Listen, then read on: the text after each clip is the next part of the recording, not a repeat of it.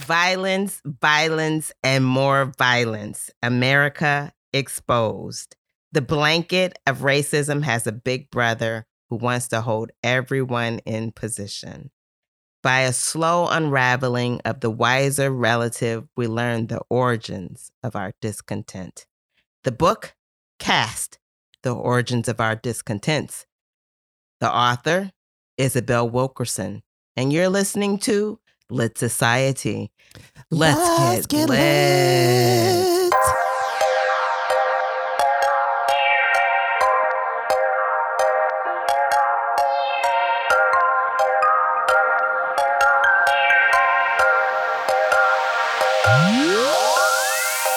Hi, readers. This is Alexis. And this is Kari. And you're listening to Lit Society, a podcast about books and drama. You sound a little dejected, a little sad today. Is it just because you're tired or because you've been dumped into American history? And were you this sad reading about it in high school? I can't say that I read any of this stuff in high school, so I didn't have a reason to be sad. Okay, but so also I didn't really go to high school, so let's say that. We went to the same college, kinda. Did you have to take Western Civilization? Was it a prereq? I did. I do remember in Western Civ. I think that's what I did. The wars. The Second World War. Yeah, I loved that class. World War. Mm-hmm. And that was like really, I had a really good instructor for that. So that was fantastic. So one interesting thing about Western Civ at, should we just say the school? Does it matter? Maybe we shouldn't. They didn't pay us. So the interesting thing about Western Civ at Marquette. And we still paying them. So I ain't paying them nothing. I remember that class also dived into the history of national holidays, including Christmas and all of its pagan origins, and people were upset. The cool thing about history, so next to English, history is my favorite subject and was my favorite subject in school. But the reason for that is that history doesn't change. So I love that you can discuss it openly and people's reaction to it says more about them than it does about history. History is what it is. So you can be angry. I remember in class, and this is a Jesuit university, people were like, it's not your place to talk about religion. What? Okay. Oh, come on. But what about when religion is seeped in history, both political and and otherwise? So we can't talk about it now? No, we have to know where things come from. And just because you hide your eyes as to where things originate doesn't stop the origination. That's done. That's been happened. You can believe it. You can choose not to. And I will agree that some professors can be biased. Some books can be biased. But there is usually a common thread throughout history that all historians cannot deny. So I like to look for those common threads. And that's why in our deep dive today, I will be quoting some historians from maybe the other side of the political aisle, different races, things like that, because this isn't a political podcast. We're going to talk about history today, and it's going to be really edifying because Isabel Wilkerson. But alas, I digress. So how was your week? Are you kidding me? You texted me like 3 times like, this is a lot. This book is a lot. I feel truly oppressed. Traumatized. It's traumatic. Mm-hmm. It's very fine. traumatic. I needed several naps. I could not function. It was too much. Well, you know what? Please remind me to include a content warning before our deep dive. Okay. Because it is a lot. You're right. So that's a little, towards our conclusion. Well, then start the show then. But we're gonna.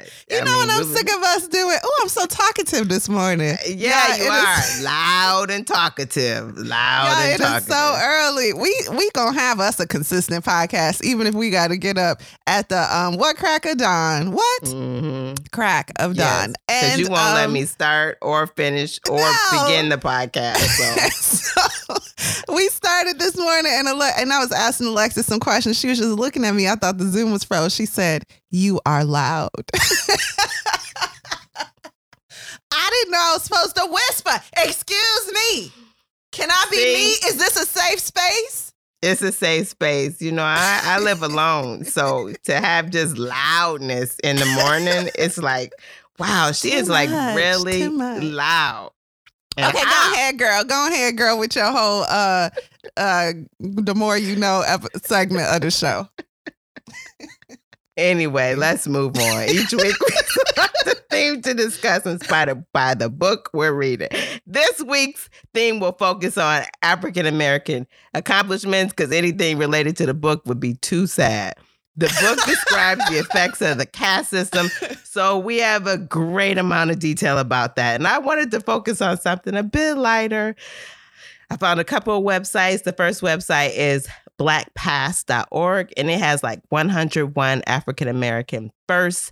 And the second site is bestlifeonline.com, and it has an article titled "The Biggest Achievements African Americans Made the Year You Were Born." So that's I love this. Say those sites one more time, please. Blackpast.com, and they got an article 101 African American first, and the second site is bestlifeonline.com. Okay. And we don't have time to go through all the accomplishments, so I just accomplishments. Also, y'all let me say Forbes 500 last week, and no one corrected me, so I'm looking at all y'all funny. Look, we just be listening and laughing. So I don't care if you work at Wendy's, Popeyes, or Forbes 500. I said this is the most ignorant statement I've ever made on this show. Listening back. Okay, go ahead. Anyway, so Kari, if you had to list firsts or accomplishments by Black Americans, or what would you list? What would you identify? What would be like the first thing that came to your mind? The first thing that came to my mind would be the first open heart surgery performed by Daniel Hale Williams. He is a man of African descent in America, so he is a Black American man. And he performed the groundbreaking open heart surgery. And I had to do a report on him in my very progressive, predominantly white school growing up. And so I will never forget it. Oh, that's very cool. That's Daniel Hale Williams, or as I like to call him, D-Wizzy.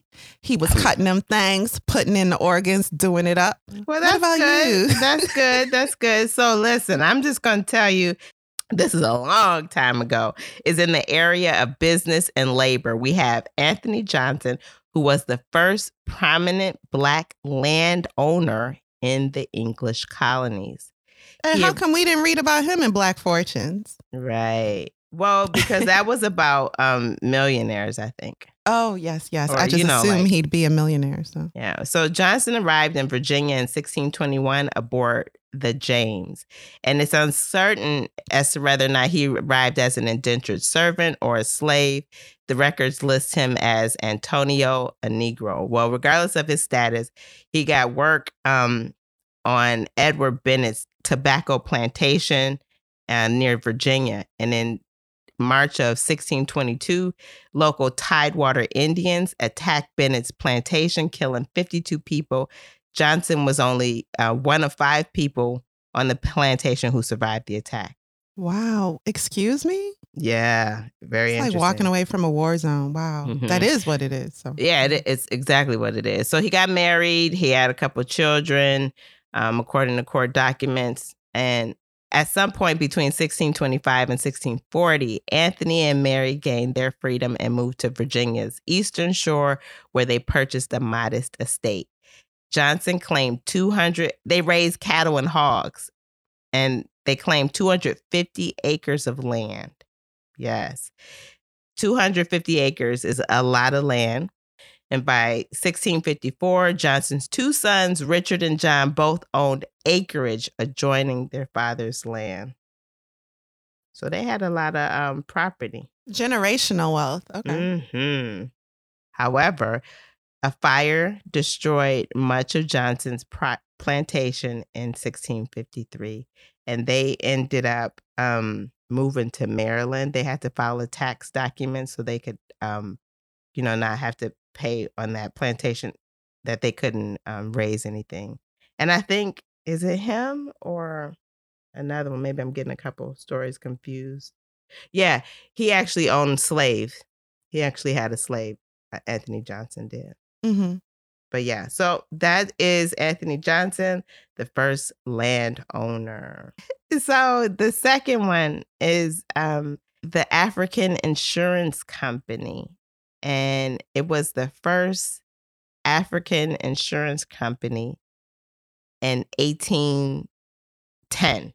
And the president of this African American owned insurance company in Philadelphia was Joseph Randolph. He had a treasurer and a secretary. Now, beneficial societies were social and economic safety nets for an impoverished community. And in Philadelphia, the Free African Society was established in April of 1782, and it charged members monthly dues in order to create a pool of money from which to draw if women were widowed, a member fell sick, or to provide a Christian burial for a member who died. So that is the basis for which this African-owned insurance company was created. And operated. So, like slavery didn't end till the mid 1860s, but this was like a predominantly Quaker population. They were surrounded by abolitionists and able to form a subculture or culture of free blacks. Yeah. With their own systems. Yeah. Yeah. The African American Insurance, again, it was established in 1810, and it was a for-profit built business, and it was built on that Free African Society. The third I want to introduce you to is Judy W. Reed, and she is considered to be the first African-American woman to receive a United States patent. The first African-American man got his patent in 1821. Do you know what for? The man? Yeah. No, but I can tell you. No, I'll look it up. Go and tell us about the lady. Okay. So in January 1884, Judy Reed applied for a patent on her dough kneader and roller. The application was for an improved design on existing dough kneaders. Pretty cool, right? Yeah, that is cool. On September 23rd, 1884, Reed received the patent number. They gave the patent number for her invention, but there's no record of her life beyond that document. So the thing about patents is the application process didn't require a person to identify their race, and the first and middle initials were used to disguise their gender. So it's possible that there were earlier patents by Black Americans, but it's just unknown based on the information I just gave. And Thomas L. Jennings in 1821 invented a way to dry clean clothes. 1821. Yeah. Yep, so I love him. that Okay, so I love that these are businesses we were familiar with. Yeah. Servitude, and then we turned that into inventions. Yeah. That's awesome. Wow. Yeah. And so the fourth person we'll talk about, is Matthew Henson, and he was an American explorer, and he accompanied Robert Peary, who tried to reach the North Pole in 1909. And even though they did not reach the North Pole, they're still recognized as an important contribution to scientific knowledge. So Henson was born in Maryland in 1866. His parents were free people of color who worked as sharecroppers. He experienced a lot of death and eventually moved to Baltimore, where he became a cabin boy on the merchant ship Katie Hines. The captain of the vessel taught Henson to read, and for the next few years, he sailed on this Katie Henson ship, and by the age of 20, he had visited China, Japan, the Philippines, France, Africa, and Russia. By 1887, Henson was working at a clothing store where he met Commander Robert E. Peary. And Commander Peary, was impressed by Henson's experience. So he hired him to go on a survey expedition to Nicaragua. Nicaragua. Okay. Well, the most important of Peary's expedition took place in 1908 to 1909, where Peary led his 8th attempt to reach the North Pole. Well, on this attempt, Peary got sick, and Henson had to, go on, if you will. So he then proceeded to place the American flag on what he thought was the North Pole. So I'm sorry, what did he invent? Black people doing white things? What did you say? No, I'm serious. I didn't know what you said. He's an explorer. He's our first known explorer. Oh, that is loaded. But that's fine. I'm going to let you rock. Okay, he's the first known explorer because he chose to explore. Yeah. Foolishness. So I gotta get to China. I've been wanting to go to China for too long. I'm sorry. In 1912, I'm gonna go to China. I bet you I could go right now. It'd be cheap. Go ahead. You probably could. Henson wrote a Negro explorer at the North Pole, and then it details his experiences on his journey. So he'll probably explain why he placed it. Just so y'all know, Kari is still laughing, shoulders moving and everything. Okay, this is happening. Oh my goodness! So it details his experiences on his journey. I'm hopefully explaining why. Hopefully, it'll say she turned off her camera. She's still laughing. Oh, sorry, I'm not. I'm stupid. Hopefully he explains what happened. Can you move on to the next person? Why he placed that pole where he thought it was. Anyway, he got a lot of explaining to do. Just for the record, exploring is great, but why are you risking your life? I don't understand. That's not us. Foolishness. He got a Congressional Medal of Honor for his 1909 expedition, excuse me. So that is Matthew Henson. And our final person. From because of these explorers, we are learning things about the earth. I need to be better. We learn things about the earth, and that helps to improve our everyday lives. Yeah. They're attributing scientific information. Discovery. Yeah, for sure. Yeah, that's work. Great. Mm-hmm. Thank you, first Negro on the North Pole. What's his name? Matthew A. Henson. Sound like it. Matthew. Thanks, Maddie. Appreciate you. That fourth is the African Company Black Theater Troupe.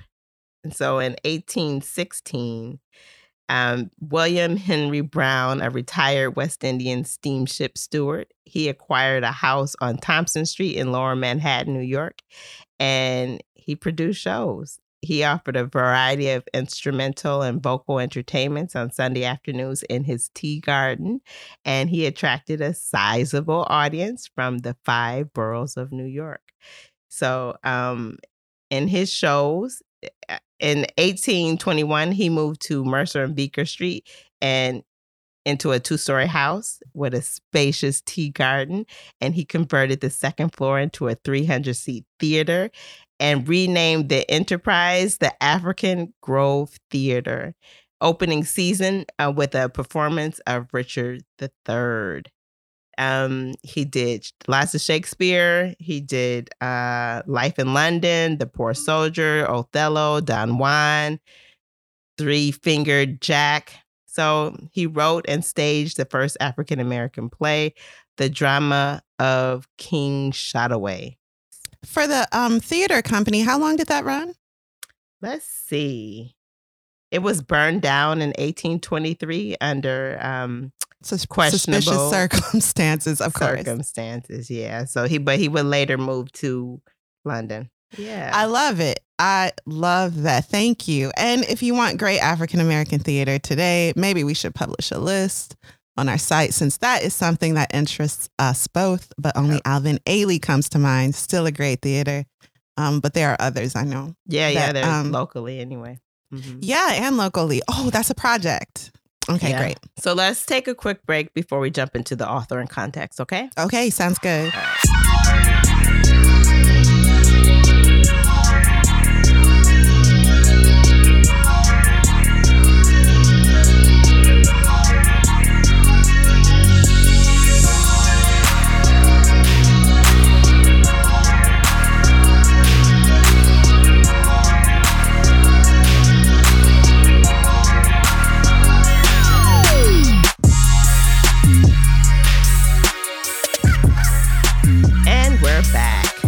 Carrie, can you give us some context and background on our author, Isabel Wilkerson?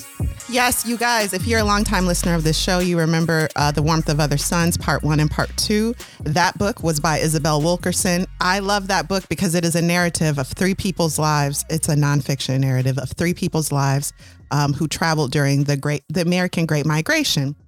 And in it, we talked to our family members about why they left the South. And Alexis is like, I left the South too. She just still didn't get the concept, but she get it now. And I didn't know what the Great Migration was. If you love us being ignorant, but then edified, please listen to that. So this is our second book. Ignorant, then edified. Yeah. That is a norm. This is like the second book by Pulitzer Prize winning Isabel Wilkerson. And we are reading it. We talked about it too in our BookTube episode on YouTube. We're like, we can't wait to read Caste. That was last year. So I don't know why it took us so long, but we're finally here. So a few things about Isabel Wilkerson. She was born in 1961 in D.C., Washington, D.C. And of course, we bring this out even more in our The Warmth of Other Suns Part 1 episode, but I'm just going to reintroduce you to her if you don't remember. Born in D.C., 1961, her parents were part of the Great Migration from Georgia and the southern part of Virginia. She's the first Black woman in the history of American journalism to win a Pulitzer Prize and the first Black woman to win for individual reporting. She won for her reporting as Chicago bureau chief of the New York Times, an experience she speaks about briefly here, or at least when she was a writer for the Times. Specifically, her coverage of the 1993 Midwestern floods and her profile of a 10-year-old boy who was responsible for his 4 siblings won her the Pulitzer. She lectured at Harvard. She served as Ferris Professor of Journalism at Princeton. She served as board member of the National Arts and Journalism Program at Columbia. She is decorated, educated, all the things, and an amazing writer. She has a knack for taking nonfiction facts and writing those into a captivating narrative. That's like her gift. So that's Isabel Wilkerson. And this book that we're reading today was also a book selected for Oprah's book club last year. So that's how a lot of people know about it. Great. Well, let's hear a brief synopsis without spoilers before I deep dive. Okay, so Caste is a history book somewhat like any other you'd find in a well-stocked high school classroom. The difference is that its content dissects the most embarrassing, perhaps, and evil, no doubt, parts of a country, lighting the anger and disbelief of purposely obtuse skeptics. However, it is complete with sources, and none of its information is new. Nothing in here is new information. This is not discovery. These are facts documented and indisputable. It is a reminder that no matter how embarrassed or angry we become by it, history does not change. And on that note, what were your first thoughts of Caste, Alexis? Well, I was eager to read Caste after we read Warmth of Other Suns. I was looking forward to an explanation of the term caste, and that's all I'm going to say about that. Okay. Who do you think would enjoy reading this book, Kari? Yeah, people who can handle history of any kind, but especially when it pertains to American history. If you're into that knowledge, then I think you'd really enjoy Caste. All right, then. Are you ready to take that deep dive? Sure. I will start with a content warning. We are going to talk deeply about subjects that include abuse, violence, and assault of even the sexual nature. We're not going to wallow in these areas, but if you know anything about history, you know where this is going.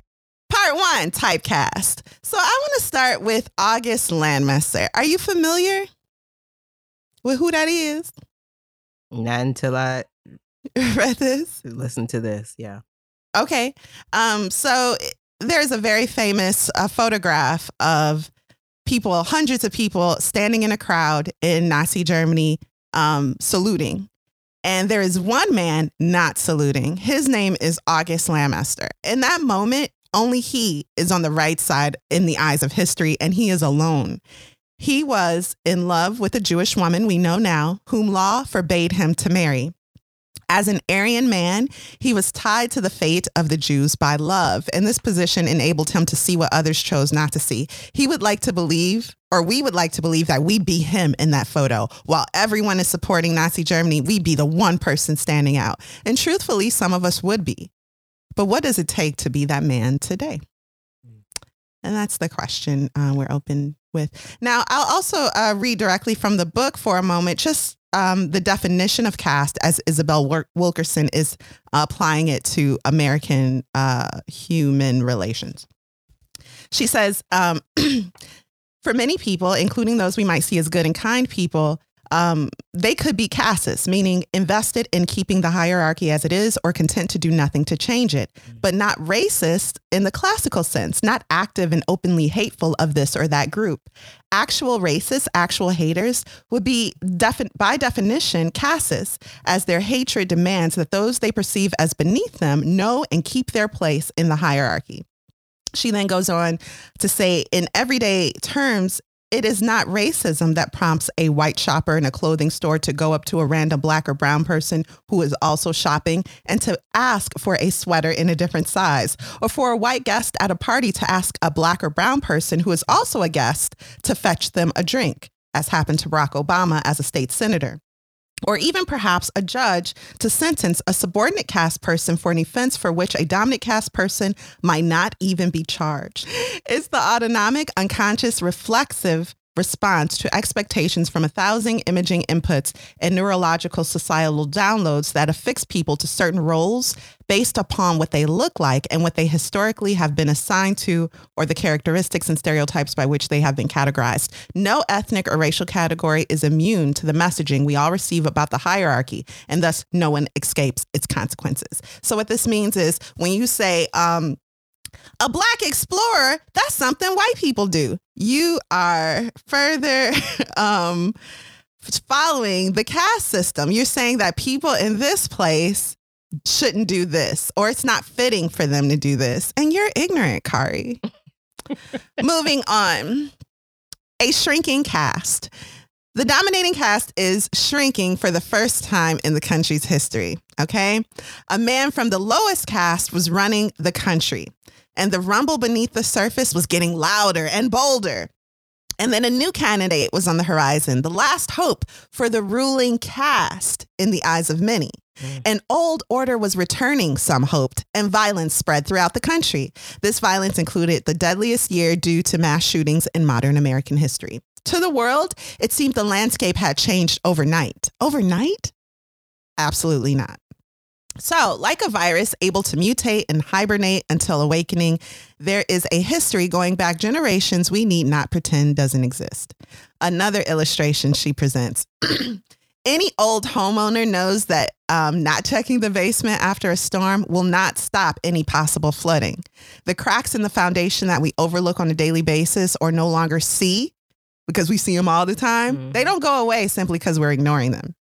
The holes in the foundation still exist, and the damage they cause still, exists. Homeowners must grab the courage to face what they rather not see. They can't say, I had nothing to do with the damage to the foundation. I didn't even own the home when it was damaged. Why should it be my problem? This may be true. Perhaps the owner was not even born when the damage started, but the awkward, even unthinkable can become normal if we're not careful. And just because we didn't start a problem doesn't mean we aren't affected by it. We all live in this house today and must examine its structure.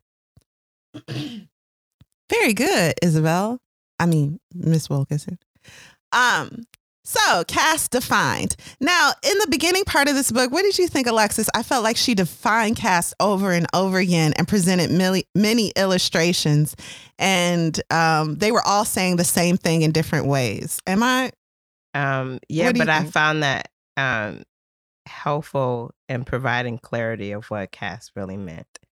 I agree. I didn't appreciate it while I was reading it, because I was like, I got to finish this book for the podcast, and it's saying the same thing in different ways. But in hindsight, you need that. That's what examining history means. Yep. Because history is the same. This is an example of it. And it just helps you understand it more clearly. Yeah. If you don't even know what caste is, what did you think caste was before you opened this book? I didn't think about it. I didn't think about it enough. And I only applied it to India and untouchables specifically. So she is taking this system that many red people are really familiar with and applying it very logically to what they see every day. But we don't think of it like this sometimes. So caste defined. Caste is the infrastructure of our divisions put in place to maintain a 400-year-old system, period. Defined, she says, it's an artificial construction, a fixed and embedded ranking of human value based on ancestors and traits. It is rigid and yet arbitrary. Caste and race are not the same. Caste is the bones, the infrastructure. Race is the skin, the superficial and fluid. What people look like, the race they've been assigned, is the visible cue to their caste. Oh, this is we should put together a list of like books we've read pertaining to American history. You know what I mean?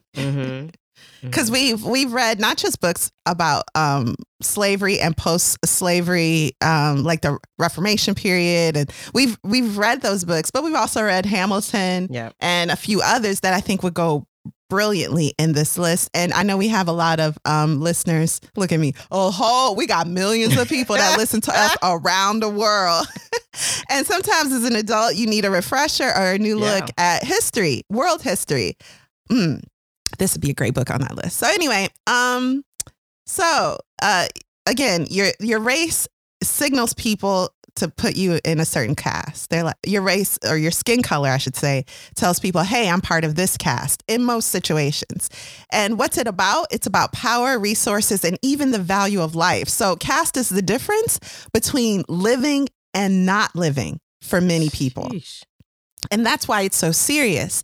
Caste isn't specific to America, of course. The most famous caste systems include Nazi-era Germany and the Indian caste system, specifically the untouchable class, which I was familiar with. When Martin Luther King visited India, he was introduced to a school of students as a fellow untouchable, a term he had never applied to himself, but really helped him to rethink where he stood in American society. And he was even a little offended by that too, wasn't he? Was he? Yeah. I didn't get offended. I got shocked. Like, I'm here to learn about y'all broken system and apply it to the broken system I see back home. But you mean, I can relate to this on a deeper level? Like, really? Okay. That's what I got from it. But maybe, I don't know. So this is one of my favorite sentences in the book. And it goes like this. Caste makes distinctions where God has made none. Yes. Wow. Caste makes distinctions where God has made none. Part 2, of course, slavery. So Wilkerson gives a great summary of how not just race in America started, but why. And if you want a deeper dive just into this subject, what book would you recommend, Alexis? Stamped. And we do cover that. And there are 3 versions now. There's a version if you really want to get into it, which we don't, of course. There's a version of if you kind of want to get into it, which we read. And then there's a version for kids. So everybody can be educated. Again, that's Stamped by Ibram X. Kendi. Moving on. At one time, slaves existed of all skin tones, and most of us know this, but there was always a chance, and we're speaking, by the way, I know some people are like, well, the Africans had slaves. Well, in ancient Israel, they had slaves. Yes, this is all very true. Good job. However, the specific brand of American slavery is unique for its cruelty and violence. And so we're just explaining how we got here and how people felt justified in treating other humans worse than they treated animals. So, yes, there was a time when slaves existed of all skin tones, even in America. But there was always a chance, or I shouldn't say America, in the original colonies, okay? But there was always a chance that white slaves could escape and blend into the higher caste. And because of their visible distinction, resistance to disease, and strength, Black slaves were preferred. Additionally, also, the crops they were familiar with from back home were foreign to the Europeans. So the Europeans needed someone familiar with these crops who could grow them. And so Black people's all of this stuff they knew, and then their physical strength worked against them, I'll say, in this way. And the English needed black slaves to cultivate their crops, and they looked different and couldn't run away and blend into the dominant class. So there we go. So there you go. They became not only slaves, which have existed throughout history, but captives to untold horrors and abuse. This arrangement made lords of all whites. It made antebellum America, it gave all the white people a regal class to be a part of. It was an extreme original form of slavery where the man was used as a machine. Animals literally had more rights than African descending humans. Whipped, castrated, and sexually assaulted legally. Yep. That is what the U.S. was for longer than it was not. Now, this was eye-opening to me. Next year, the year 2022, will be the first year that the U.S. will be an independent nation for as long as slavery lasted on its soil. And what that means is slavery pre-exists the July 4th, the American Revolution. And so with the original colonies, as these people who formed the colonies were fleeing from their original homes because of prejudice against their faith and other reasons, they took with them human captives and treated them terribly, as if they didn't know what it was like to be a human treated terribly. Right. Once 2111 comes, then the American population as a whole will have been free unitedly for longer than a portion of it was enslaved. And I had to listen to that like a couple of times because I'm like, wait, 2011? Because that's 2111. 2111. 2111. In 2022. Yes. That's what she said. That's what the facts are. We talked about how, I mean, even in this episode, the 1980s, maybe 1986, slavery ended. And then the 50s, Jim Crow was dismantled, at least on paper. And that's real recent. It is. All of that is real recent. It is. When did Alabama stop outlawing mixed race marriages? 2000. Yesterday. Yeah. And in this book, it brings out how some people still wasn't with it. Yeah. Yeah. So in the race episode, One Job, the race episode, that's like every episode of this show now. We're going to get out the history books because we tired. We are. I am. I'm tired. Tired. Shoot. But in One Job, we talk about how Alabama outlawed mixed race marriages until like the year 2000, at least on paper. And I say, but it's not like you were going to be arrested in 1995 for being a couple in a mixed race marriage. It's just that they didn't see it as necessary to remove it from the books. Mm-hmm. I am wrong because some people actively wanted to keep it on the books. Mm-hmm. Mm-hmm. So not all things legal are right, you guys. So moving on, right? We already know this. No one was white until they came to America. And this is true today. Yeah. Once they arrived, they adopted the behavior of the caste system. For example, Irish immigrants fleeing persecution from the British came to the Americas and were drafted into a war that they didn't cause and from which they didn't benefit from. Great history on this in The Warmth of Other Suns. They couldn't fight back the ruling class, the dominant caste, the ruling whites. Their recourse was to burn and kill anything black. And for facts about this, Google Cicero or whatever. So their recourse was to burn and kill anything black, the group over which they accepted their superiority because they had adopted this caste system. Thus, they proved their admittance into the dominant caste. There's a great comment here about how there are no blacks in Africa. None of us are ourselves. Yeah, that's a great comment. There's some really great statements in this book. Yeah. Because black and white are constructs, at least the way we understand it, of an American social hierarchy. It doesn't exist anywhere else. That's why there are no quote unquote blacks as we see blacks in Africa, and no real whites anywhere else. None of us are ourselves. The container we have built for you. In this section, she describes the overarching rule was that the lowest caste was to remain low at all costs. For example, if a train crash was reported, the newspaper would say 7 women died, 4 men, and 8 Negro. All of this is conditioning to look at the lower class as not human. Black men could not be addressed as sir, for example. Black women could not be addressed as Mrs., but by their first name, no matter their age. So young white children would scream out, anime, when they're referring to an old black woman that they're familiar with. And the disrespect was not lost on the lower caste. Mm-hmm. She even describes one man who named his daughter Mrs. because he wanted to give no one the choice whether to call her Mrs. or not. Mm-hmm. And his wife was down with that. So this makes me, if I may, think about respect within the Black community today. It is not common at all to call an older, more mature adult by their first name. Still not. So that's what that made me think of. I see why that was ingrained in us. As for my family, we called our grandmother. We called our aunt so-and-so. It was never, and we still do today. You don't get a certain age and get to just release that. This is your name and title. But I don't think Southern white people, I don't think their children refer to them by their first name either. There's a respectability politics that's inherent with the South. Yeah. Mm-hmm. And so, So anyway, you also couldn't shake hands with Black men or women in public. It was too dignified an act. Each of us is in a container of some kind in this caste system. And in the caste system, the label is often out of sync with the contents of the container. Mm.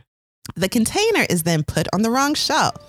And this system and continuing this system hurts people and institutions in ways we may not fully realize.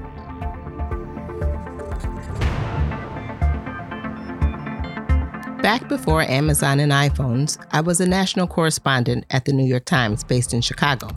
I had decided to do a lighthearted piece about Chicago's Magnificent Mile, a prime stretch of Michigan Avenue that had always been the city's showcase. But now, some big names from New York and elsewhere were about to take up residence. As I planned the story, I reached out to them for interviews. Everyone I called was thrilled to describe their foray into Chicago and to sit down with the Times. The interviews went as expected until the last one.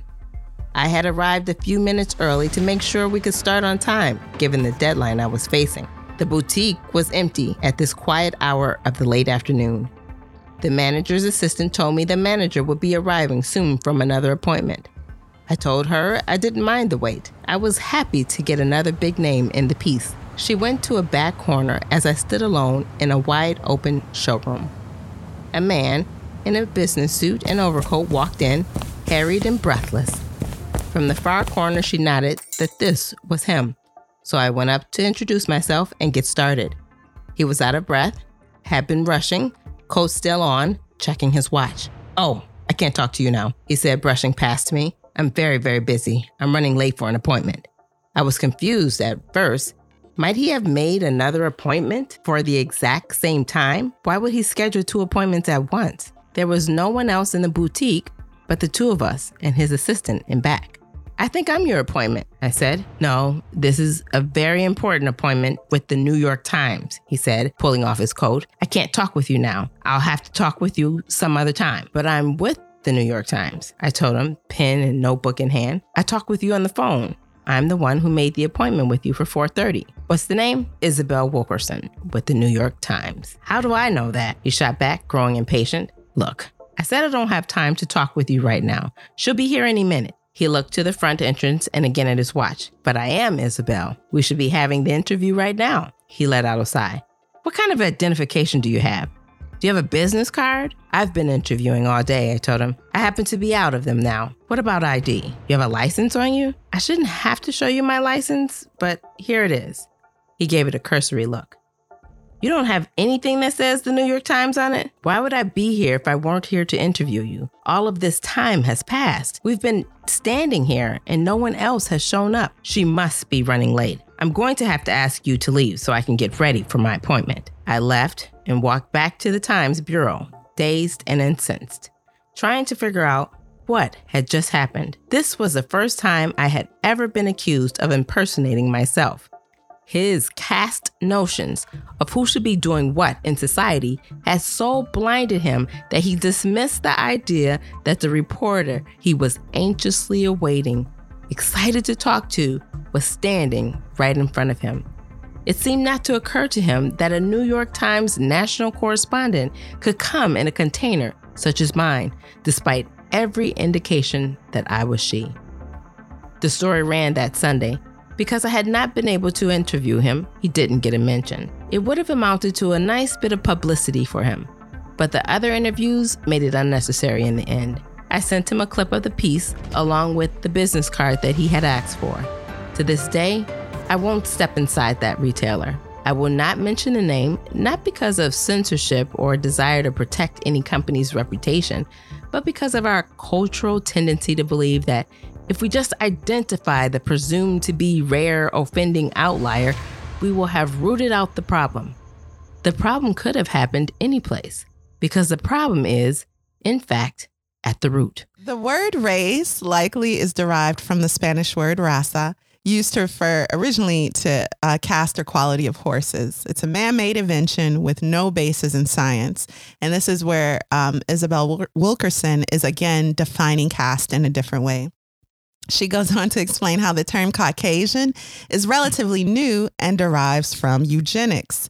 A German professor measuring skulls was enamored of a particular skull that had come into his possession from the Caucasus Mountains of Russia. To him, it was the most beautiful of all the skulls in his possession, so he called all Europeans Caucasian, and it stuck. During a citizenship trial in 1914, there was a debate regarding if a Syrian could be a Caucasian and thus white, and an expert witness in the trial proclaimed, "Never has a single head," referring to the skull, "done more harm to science." Another great statement: race is not real.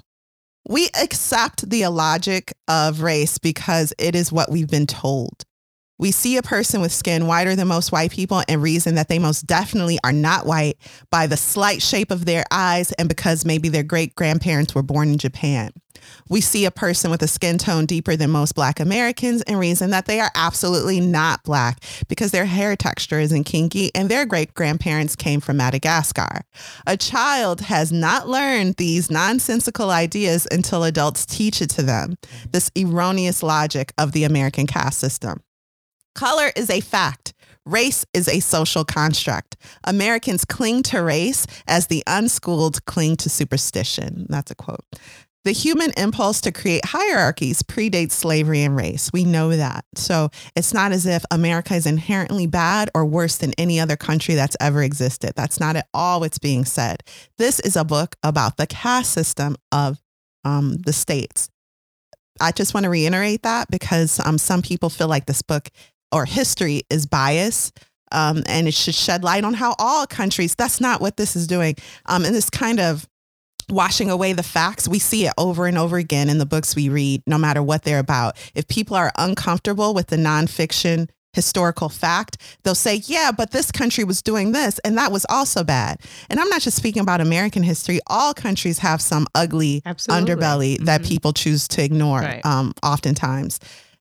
The solution is not then to put it in the light of the other atrocities committed by other countries. Look directly at the facts that this book is dissecting and don't expect a book, I would say, to carry the weight of the world in its pages. Right. That's that's, how people be like, you don't do this or that right. Well, neither does so-and-so. Well, we're not talking about so-and-so. Irrelevant. Thank you. We're not talking about so-and-so. This is who we talking about, right? Mm-hmm. So let us stick to the subject. I remember there was something I was trying to weed out of my personality, and a friend who loved me very much was like, but girl, we all got things to work on. And I was like, okay, but if a murderer tells me not to murder, are they wrong? am I to say, yeah, but you murdering? No. So it's right. No, I need to do I need to be better. And just if I could throw one more, you know how sometimes your friends will be like, oh, I feel so fat today, da da da da. And then the person that may be quote unquote fat will say, well, what am I? Well, I'm not talking about you. I'm talking about me and how I feel about myself. Let's not make this about you, okay? All right. I love that because then you're saying you can't never feel the way you feel because in the light of me, it is inappropriate. Yeah, but that's not it. I hope this is. Can we just deal with the history is right now? So I hope we've made it clear why we're just talking about American history right now. I don't know. We're all over the place. Y'all, it's early. Part 4, the R word. Ooh. Wow. While people might admit or even call out xenophobia or sexism, racism is radioactive and no one wants to understand that word anymore. It's been reduced to like a feeling, and no one can be racist in the eyes of some unless they admit to it. So it's like if you hang racist emblems, support racist decisions, and say or do racist things that show the superior caste acting against the non-dominant caste, but no one has the right to call you racist, then what is racism? I am the least racist person you'll meet, says the extremist. So that's where we are. Caste is a series of practiced rituals, routines that have with time become normal. It is not from hatred always. So when we think of racism, we think, I don't, but some people think in order to be a racist person, you have to be hateful and evil. But look at it in the sense of caste. It's not always from hatred. It's more often just following the status quo. It's like, this is the way it's always been, and why should I know better? This is the way we do things here. It's often the unconscious following and sustaining of the status quo. It doesn't come always from an evil place. I was recently reading, Alexis, how important it is to fight against the wrong thinking we've learned via our upbringings and culture, all of us. And I think that really pertains here also. So we have to look at the way we were raised with a skeptical eye. And be like, is that right? Just because everyone seems to do it. Part 5, the 8 pillars of caste. Now, this is where Isabel really breaks down the system of caste. Right. And she takes 8 pillars. We'll just run through them now and have a little discussion. So pillar number 1, divine will and the laws of nature. Both in the Indian caste system and in the U.S. caste system, people feel like holy text is used to justify their treatment of those of the lowest class. So people feel like Black Africans and Black Americans are the descendants of Ham, and Ham's generations were cursed by God. And so any evil you inflict upon them is just God working vicariously through you, or just the fulfillment of prophecy. And there's something similar in an Indian caste system. Part 2, of course, this is false. Part 2, pillar number 2. Here we go. Pillar number 2, endogamy and the control of marriage and mating. I had a note here I wanted to bring out. I have so many notes in this book. So this is the thing. Since the beginning of time, I shouldn't say since the beginning of time, but since the transatlantic slavery started, white men were assaulting or sleeping with the consent and without the consent of African women. There is a few instances of white men who were prosecuted by, I'm thinking colonial now American, before we became officially the United States of America, and were publicly whipped for, and I quote, abusing themselves with a black woman. So these endogamy laws and the laws controlling marriage and mating are not about crossing races. They're about giving dignity to people with brown skin. In this case, where the white man was prosecuted and whipped, there was something about his relationship where the black woman seemed dignified. So perhaps they had a relationship. This was found out and he was publicly made an example of, where both white people and black slaves were called to view this whipping. And the message was, if this is what we'll do to one of our own, think of what we'll do to you. So it wasn't illegal to sexually assault a Black American, but it was illegal to give them any dignity in that relationship. This is the same story that was represented in the One Drop. Yeah. Account. Yep, exactly.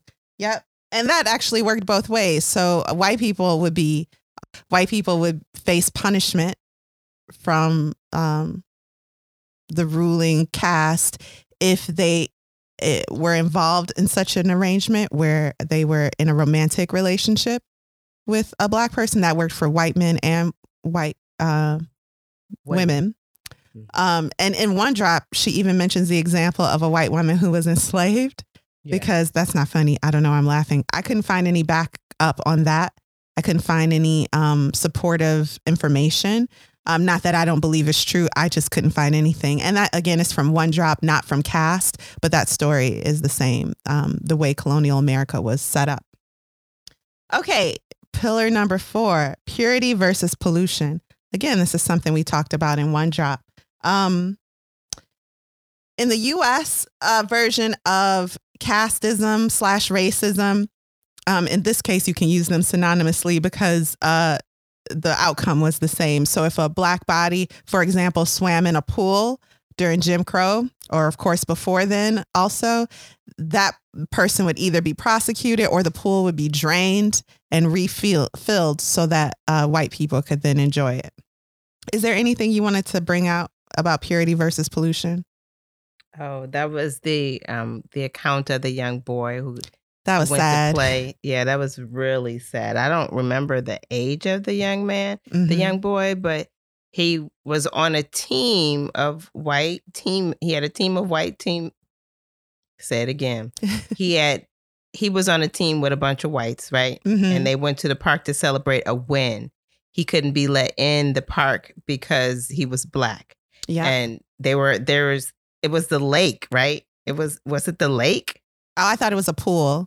Like they had won a game and they were celebrating. So he was playing, I thought it was baseball with his team. They had won a championship. And as a way to celebrate, all the parents took the children to the pool.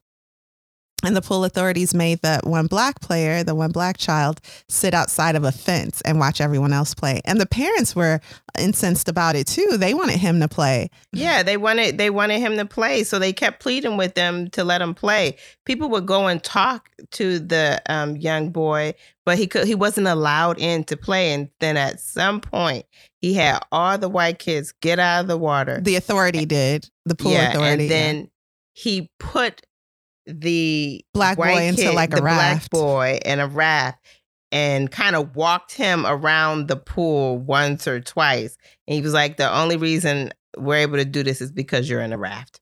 And he said, whatever you do not touch the water. Like in his life going forward, this was really hard for him. And I can imagine how that would be. It's terrible. Yeah. It's a child. Mm-hmm. There's a quote here I'll pull out. A young dominant caste man, so a white man raised in Depression-era South, had been taught the rules of the caste system and adhered to them as expected. So he had Black cooks, Black nurses who he would touch because they were in a position of servitude. But when he went off into the war and he went up north in the mid-20th century and joined the military, he had to confront the mythologies of his upbringing. He said, strange things pop up at us like gargoyles when we are liberated from our delusions. Every time he reached the point where he had to shake hands with a Black person, he felt an automatic revulsion that had been trained into him. He called it a madness because it made no sense. And he saw this in himself. Each time I shook hands with a Negro, I felt an urge to wash my hands. Every rational impulse, all that I considered best in myself, struggled against this urge. But the hand that had touched the dark skin had a will of its own and would not be dissuaded from signaling it was unclean. That is what I mean by madness, end quote. Training. Pillar number 5, occupational hierarchy. The Jadis and the Mudsill. Do you remember this part? No, but I do have a note on it, and I can't read the note. So basically, this caste system also poured into the occupations that people were allowed to fill. So Black people were not allowed to fill a role that white people may have seen too dignified. They had to be in servitude or in with a lot of, actually not just Black people, with a lot of outcasts, castes. They were put in the role of entertainment because that was seen as demeaning, especially comedy. And so they thrived in this entertainment field. And likewise, today we see a lot of entertainers, successful outlier entertainers are Blacks. And that includes on television and movies and in sports, of course. And so one of the first people to win an Academy Award, I think it is. Yeah, the Mamie from Gone with the Wind. Hattie McDaniel, which was in 1940. She was born in California. She didn't know how to speak that. Yes, all that like almost like a caricature of a person. Mm-hmm. So this is important. A lot of what we see about Black people in antebellum South in movies is a fiction created by the producers of those movies. Right. So the actress didn't know how to speak like that. She wasn't raised to speak like that. They told her, well, this is what Black people sound like in the South. At least that's how we want them to look in our movies. So sound like that. So mimic this accent, talk like this, bulge your eyes out, do things like this that mimic like blackface and like characters of what a human really is. So this is damaging because those art forms have lasted.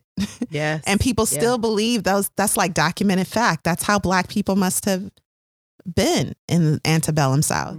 And as a person that grew up on a lot of the white movies, I was a fan of that movie, Gone with the Wind. I watched it. I love old movies, but they didn't have Black people in them. They didn't have Black people in them. And so to see that, what else am I to think? That's what Black women are like, right? So you have that mentality. It's very damaging. It's quite damaging to have that experience where that is how essentially you are being portrayed in the media, on TV in art forms. Yeah, falsely portrayed, right? Yeah. Pillar number 6, dehumanization and stigma. So this is the part of the caste system where the lower class is made to be less than human in the eyes of the dominant class. This manifests itself in things like scientific experimentation. We may be familiar with the way twins were studied under Nazi regime. But what about the way also Black Americans were dissected?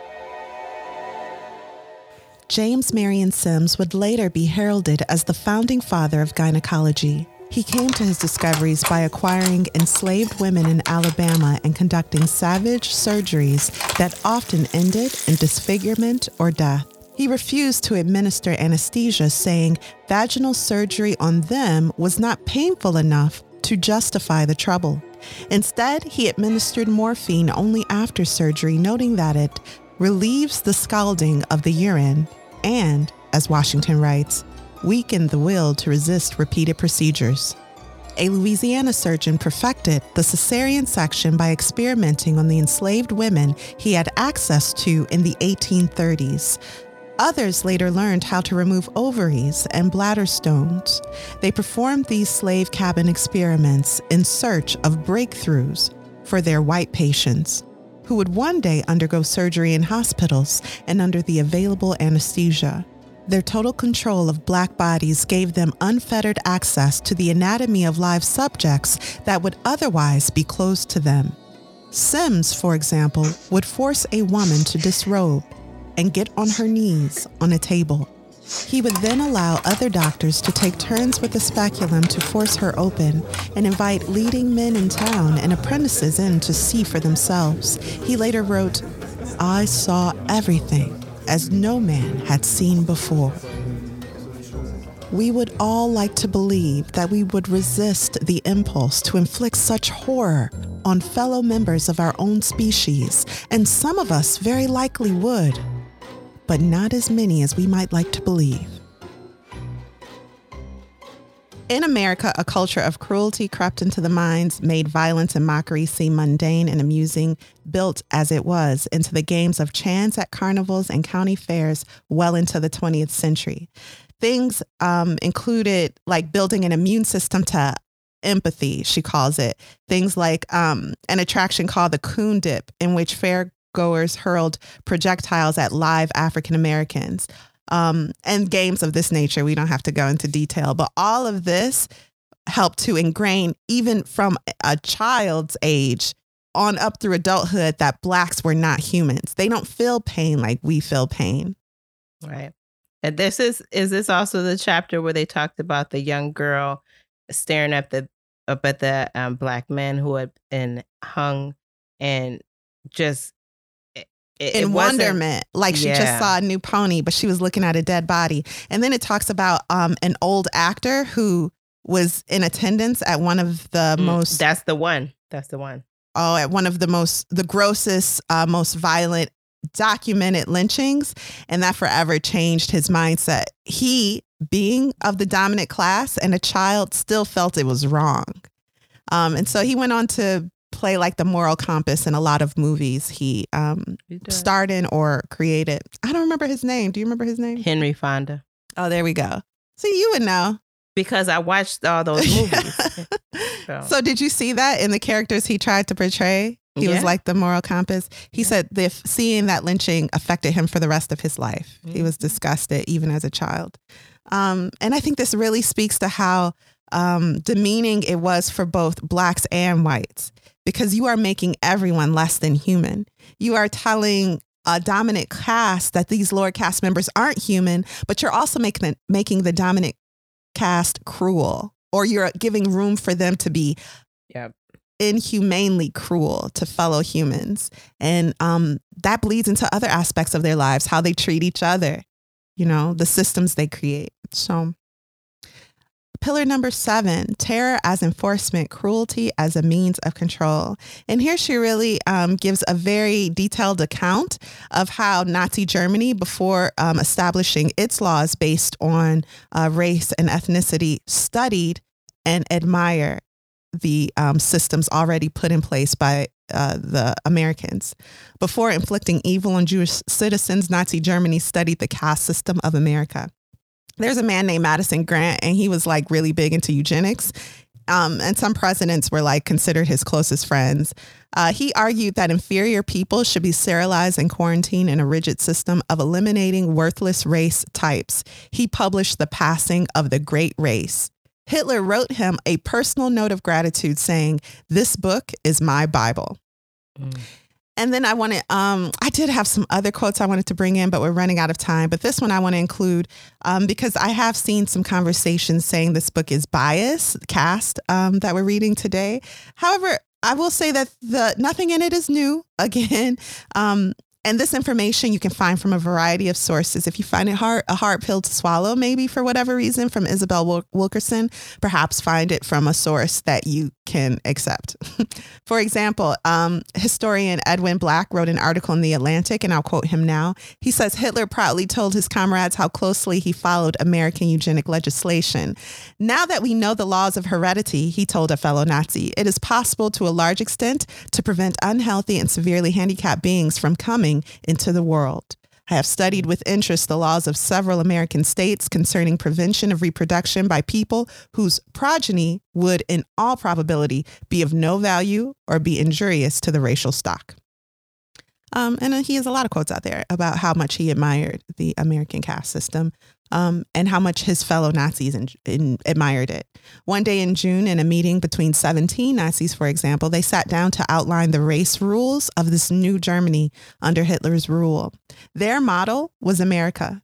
They admired the Jim Crow laws that followed slavery, and they mirrored policies under their regime from the foreign example. Where they drew the line, however, what they thought was just too rigid was the one-drop rule. Remember something? They thought that was too rigid. It didn't make sense to them that someone with an Aryan parent and a Jewish parent would be denied their Aryan background. Whereas, of course, in this country, if you had 1/1,000,000th of Black blood in you, your great great-grandma was a Negro because she was assaulted, we'll say, then you are Black. One time in this country. That's how it was seen. I also thought it was interesting that he said they were surprised that, and I can't believe I don't have it bookmarked, but they were surprised that America could be held in such high esteem given the past that they had. Yeah. Or no, not the past, the current systems that it was operating. And they were also surprised that Jews weren't considered colored, giving their obvious, what did they call it? Inferiority. Yeah. So, But their history of slavery, that's what he was talking about that as well. With that history behind them, how could they be held up? That's like, you my hero, essentially. It's like, if I can make myself look that great. Yeah, if America can be seen as the leaders of the free world, then how much more so should Germany be able to hold the same place, if not higher? Right. So that was the thinking. And there are great sources here. Moving on. Pillar number 8. Is this the last pillar? It is. Okay. Inherent superiority versus inherent inferiority. And now we can go back to the movies and films of that are featuring antebellum America. It's interesting that usually the women are seen as waif, very, very, very pale skin. That is the standard for beauty. And Black women in these movies were even documented as having to put on padding to their bodies. If it's like seemed like they weren't like obese, they wanted to make them obese because that's what a Black woman was in the mind of like the movie makers. Exactly. And all of that bled into our culture, into how we see the old Mamie of the South and vicariously Black women in general. There's a quote here from the book. She says, it implanted into our minds the inherent superiority and beauty, deservedness, and intellect of one group over the other. All right, so that is part 1 of Caste. We don't need to take a break and give our final verdict because we haven't finished the book. And we really haven't finished it in real time, you guys. In real time, yeah. So we'll pick up next week at part 4, The Tentacles of Caste, through the end of the book. Is there anything you want to bring out? Nope, I don't want to bring out nothing. So did you feel like this book weighed on you heavily? Yes, it did weigh on me heavily. Talk more about that. Why? Just the description of violence. Yeah, it's well documented, but to actually hear it and read it, and I just was like, I felt oppressed and I felt heavy, and it just like, I can't listen to another bad thing that has affected Black people or people in general. The Jews, the Indian caste. It's just hard. The violence associated with so much violence. This caste system, racism is just, it's too much. It's too much. It's too much. One thing I thought was interesting is during a certain president's term, there was a study that came out that showed the dominant class was shrinking for the first time in history. And it wasn't shrinking because people weren't creating children or having families. It was shrinking from things like suicide and drug overdoses, alcoholism, preventable things. And she called it the dying from the end of an illusion. Seeing this illusion of the dominant class be destroyed was literally killing people who could not take it. And so when someone stepped in and said, well, we can be like we were in the old days again, there's hope. Then a lot of people really clung to that, and they felt like we'll be on top again and my life will be worth something. So I think that also shows how a caste system causes harm, not just to the lower class, but even to the top. And it's an illusion, dying from the end of an illusion. Sad stuff. Yeah, well, that is that's a lot. It's still a lot. It's gonna be a lot when I get it's gonna be a lot next week. But you know, we're gonna make it upbeat, sad, depressing, but upbeat. So whatever. Okay. Thank you for listening to Lit Society. We look forward to meeting up with you next week, Thursday. Lit Society is brought to you by me, Alexis Honoria, and Kari Herrera. Support the cause by leaving a 5-star review for our show on Apple Podcasts. Thank you. Thank you for doing that, along with a comment about why you absolutely love us, because we love you too. And if you've enjoyed what you just heard, tell a friend about Lit Society. Visit litsocietypod.com for show notes, this month's book list, and to sign up for our amazing email newsletter. And until next time, read something. Now, how was your week? Shoot. It was Do great. I want to know? It was great. I remember last week I was talking about how y'all need to get y'all a friend that cook for you and your man, like my friend Alexis. And I just want to say, I've been using your Tupperware, girl. I don't know if you're going to get it back.